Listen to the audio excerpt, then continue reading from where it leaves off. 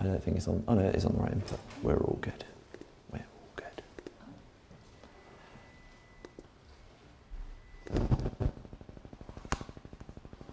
Right, sorry about that, but that should. Yeah, there we go. Perfect. We're all good for now. Lovely. Okay. So my talk today is entitled "How Does God Speak to Us?" I want to spend some time thinking about that. I don't aim to provide an exhaustive list, and nor do I intend to instruct people on how to listen to God. I sort of see this talk more as I want to share some thoughts and reflections on hearing from God. And the idea of this talk was very strongly influenced by some visitors we had to Dayspring a couple of months ago. So we had Dave, Ree, John and Alison come, and they spoke to quite a few of us prophetically. And when John spoke to me, he said two things. He said, "You do hear from God," and he followed up with, "I've never seen anybody more in tune to messages from the throne." Now, this talk is not an attempt for me to try and big myself up. I don't relish the spotlight at all. But it got me thinking that perhaps I should spend some time thinking about how I hear from God and how that works for me.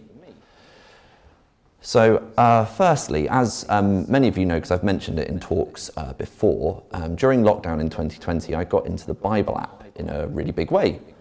Now, one thing that they added to the app, or at least became more prominent in the app recently, is badges. And I do love a good badge. I like to have things to earn towards.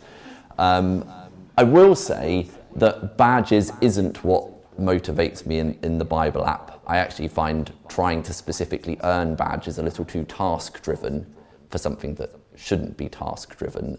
But when it came to February this year, I did earn a badge, and that badge was for 100 plans completed. Now, it's worth saying that some of these plans might just be 3 or 5 days. Some of them might be more than a month long. But that's not really the point.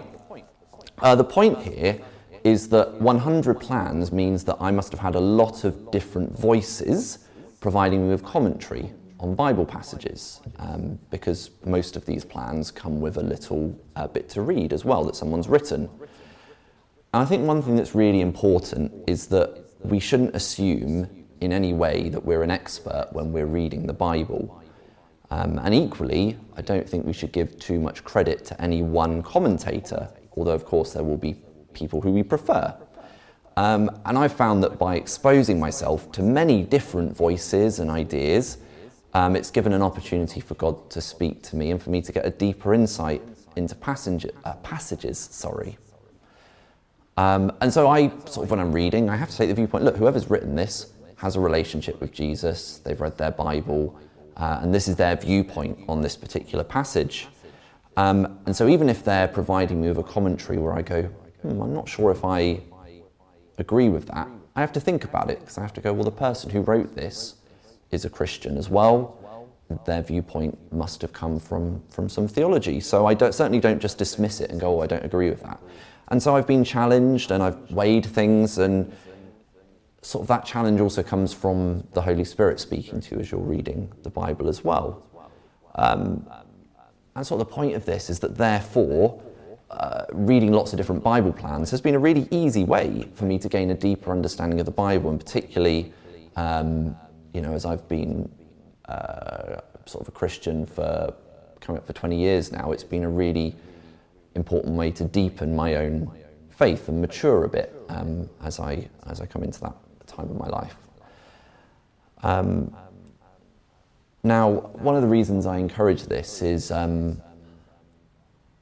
I find the idea of, when I'm thinking about commentaries, I find the idea of reading a book on theology quite daunting. Being a parent to 2 children and having a full-time job, sort of sitting down and reading deep, heavy stuff, I find quite difficult to think about doing. So for me, sort of 2 to 10 minutes on the bus in the morning, depending on the specific plan I'm reading, is a lot more accessible. But it's very useful in terms of giving me ways to consider ideas and deepen those ideas. So yeah, the Bible app is definitely one thing that I would continue to recommend, especially if you find that you struggle with getting into reading the Bible. And they've recently added some functionality to read stuff to you as well, so if reading isn't your thing, there's another aspect to that now as well. So the next thing I wanted to think about was circumstance. Because something that's become clear to me is that God definitely speaks through circumstances in our life. However, I have for a long time struggled with the concept of a God incidence, which is a phrase lots of people use. And the simple reason I struggle with it is from a mathematical perspective, it doesn't hold up very well as an idea. And for those of you who don't know, I'm a maths teacher, I did a maths degree, so this is something that I think about. Because the idea of a God incidence, and the issue is that people often phrase it as, oh, you know, that thing happened to me, and how likely is it that would happen to me? But the counter-argument is, well, how likely is that would happen to someone? And it goes from very unlikely to very likely. So mathematically, I often struggle with the idea of a God incidence. And so you could argue it's just chance. And what this is for me is this is an example of where I have to put personal faith into action. So I have to believe that a God incidence is a God incidence, and I have to choose to believe that as well. And I have to fully recognise that I could be wrong and it could have just happened by chance. And actually, what I've just described there is exactly what faith is all about. So I'm going to do a quick jump into the Bible and read Hebrews 11 verses 1 to 2 for you. And it says, "Now faith is confidence in what we hope for and assurance about what we do not see. This is what the ancients were commended for." After this point, this passage then goes on to list a long list of individuals who showed great faith in the Old Testament. And it is a really powerful passage and well worth a read if you are not familiar with it. And note here that faith is described about having confidence in what we hope for. For me personally, something miraculous isn't a miracle until I choose to believe it's a miracle. And that's actually really important. And so I have to be confident in what I know, what I've experienced, even recognizing that it could be false. And it goes on in this passage to say this is what the ancients were commended for.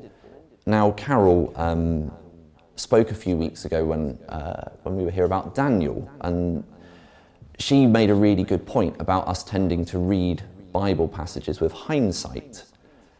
And in this Hebrews 11 passage, the long list of people who showed great faith, they probably didn't know if it was worth it.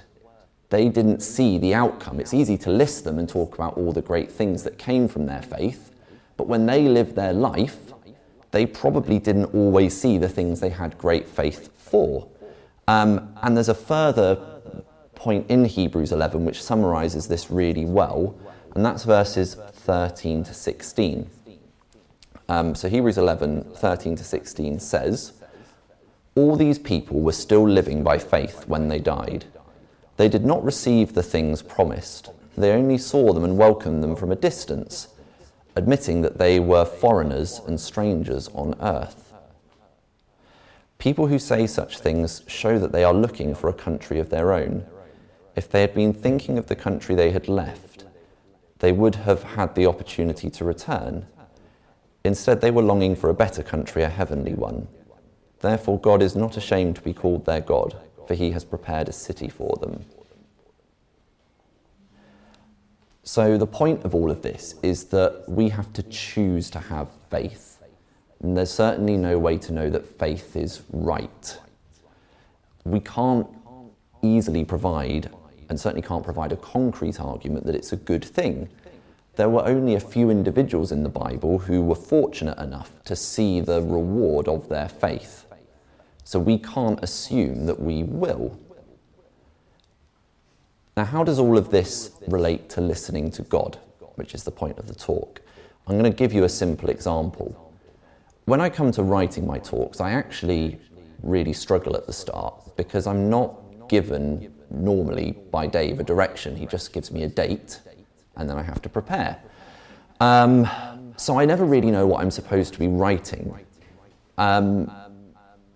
This section, which I've just done with you on faith, it came to me mid-preparation.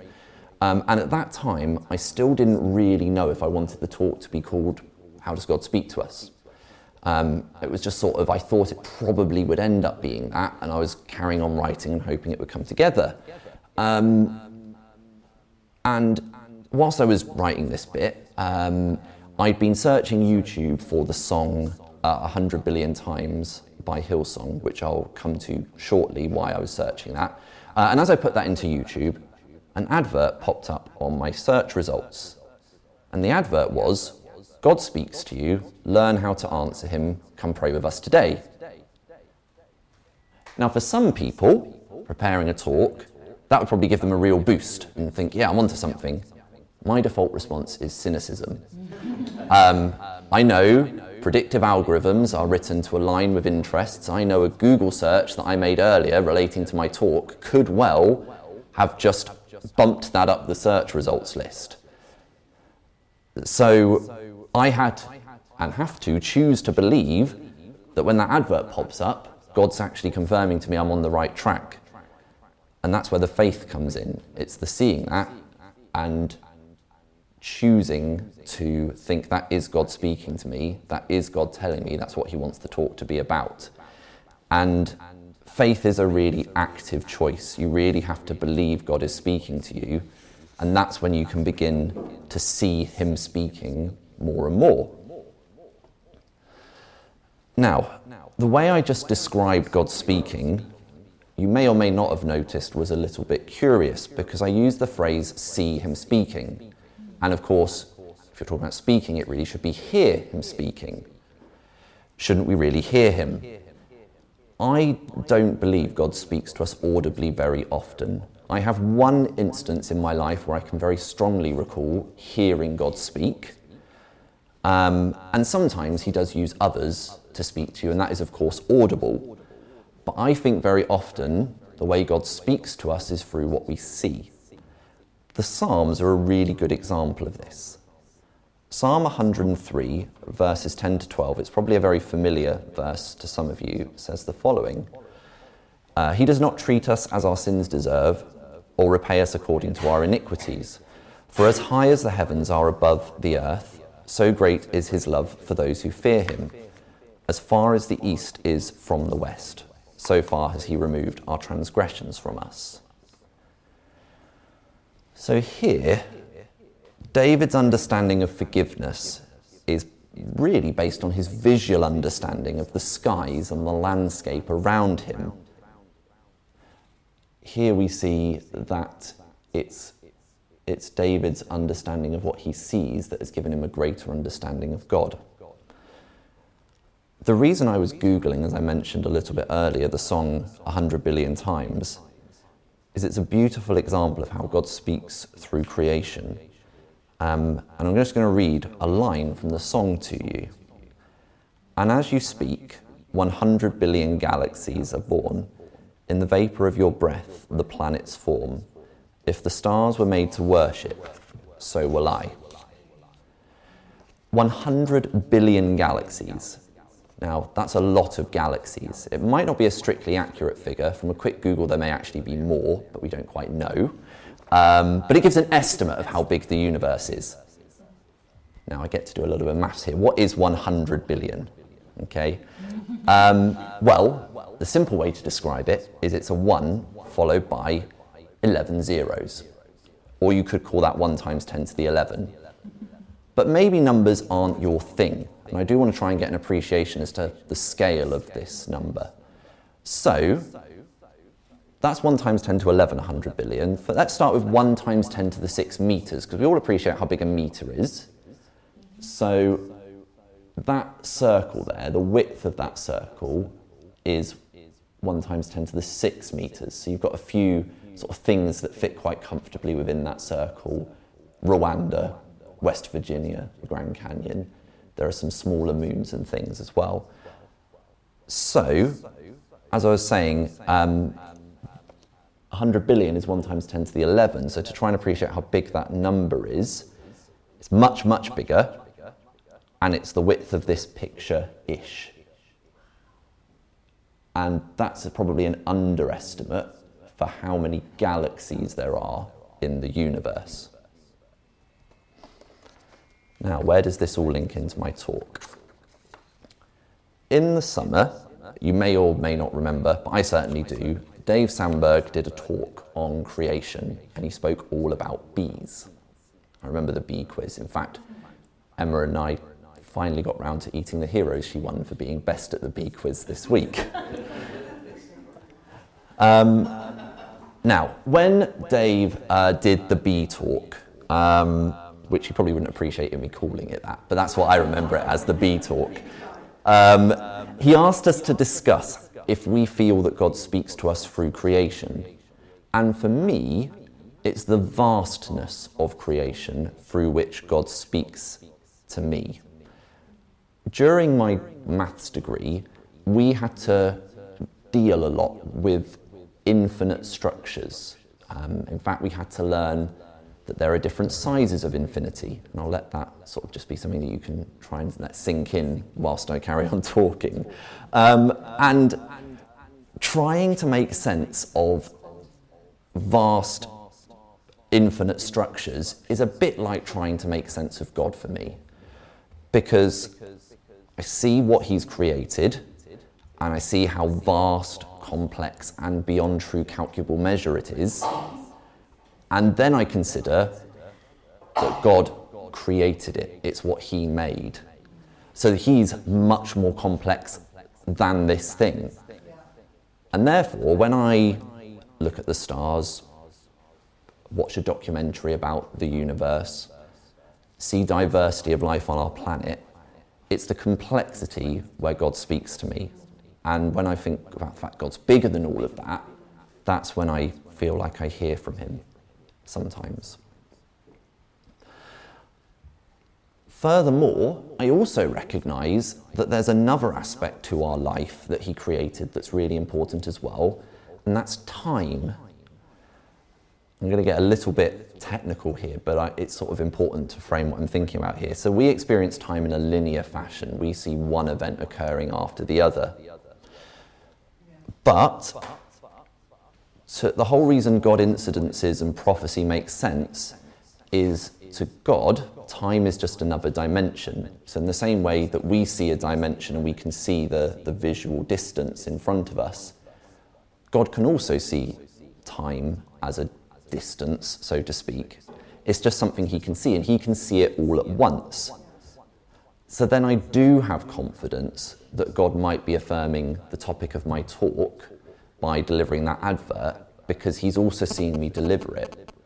And when we had people come and speak to us, so when John came to speak to us, I can believe that the words that he said to people have truth, because God's seen everybody's life and he sees it all at once, and he's using people like John to deliver a message with a purpose to help that person in their life. Of course, saying all of that, we still have to weigh and consider things when they're brought to us. But it's very much these things that help me to hear from God. And it's this sort of appreciation and understanding. So, to give another example, I'm on the bus and I see rabbits in the field and I feel inclined to praise God for the beauty of the world. I have confidence that God is speaking to me about something and he's using that to tell me something. Sometimes I know exactly what he's talking to me about, like the name of a talk. Other times I don't know what he's trying to tell me, but I pray and I thank God for speaking to me through creation or whatever else it might be, nevertheless. Praying is also an essential part of hearing from God. Because quite simply, if we're not having a conversation with him, it's much harder to hear somebody. We don't tend to listen to people who we don't talk to. So I'd like you to consider this passage from Acts chapter 4, verses 23 to 31.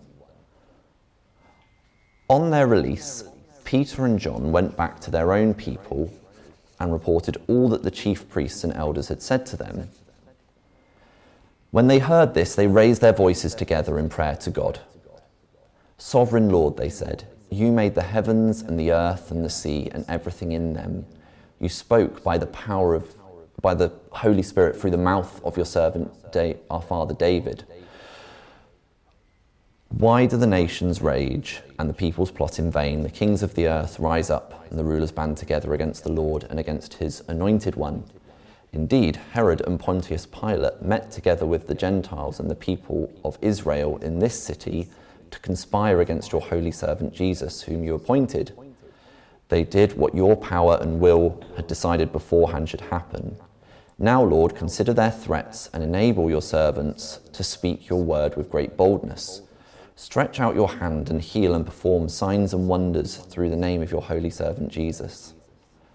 After they prayed, the place where they were meeting was shaken, and they were all filled with the Holy Spirit and spoke the word of God boldly. This passage touches upon some of the points I'd already spoken about and raised here. Towards the end of this passage, we see the importance of God's existence outside of time. We see in verse 28 that Herod and Pontius Pilate did what your power and will had decided beforehand should happen. What we see is that for these followers of Jesus, that knowledge emboldened them. The knowledge that what they were seeing around them was God's plan gave them confidence to preach the gospel. They were aware that God was speaking to them through what was going on in their lives around them, and that gave them the motivation to go on and to do his work. And as a result of their prayer, they were filled with the Holy Spirit. So this passage illustrates the primary purpose of listening to God. It should give us confidence for what we are doing next in our lives. So when we receive a word or we see something that speaks to us, it gives us confidence that we need to act on that word because we know God had planned it out for us. We don't need to know the end point. Someone else gets the benefit of the hindsight in that respect. And it's in this passage that their confidence that events from earlier in the passage, their arrest and so on, that was affirmation from God, that leads them to boldly speaking the word of God. So, summarising, how does God speak to us? And the short answer is in many ways. And I won't have covered them all in this talk either, but trying to bring together what I have been speaking about. So firstly, he speaks to us through reading his word. Getting into the daily habit of reading the Bible in the last few years has been one of the greatest breakthroughs in my adult life in hearing from God. If you haven't found a way to do it yet, continue persevering. It wasn't easy for me, but it has been worthwhile. For me, it was the Bible app. It won't be for all of you. But if you haven't managed to develop that habit, find a way to develop that habit. It's helped me greatly in hearing from God. And if we're going to have confidence in our faith and in what God is saying to us, we need to be more familiar with his word.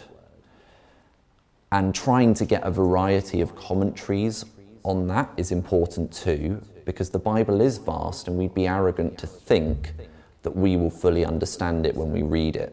Of course, we can expect God to speak to us through the passages, but hearing what others have to say on the matter is important as well.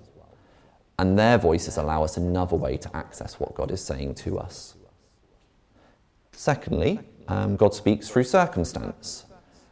We have to look out for things in our life where we see him speaking, and we have to pray into what we feel he's saying when he does speak. We need to be thankful for God incidences, and we need to have faith, and we need to believe that that is God speaking to us. And when we allow all of these things to come together into our everyday lives, that's where God starts to speak in your everyday life. Also, God speaks to us through creation. And we will all have an aspect of the universe that amazes us. We need to drill down into that and thank God for it. And we should be active in appreciating our world, as it then allows him to speak and to build our faith. And finally,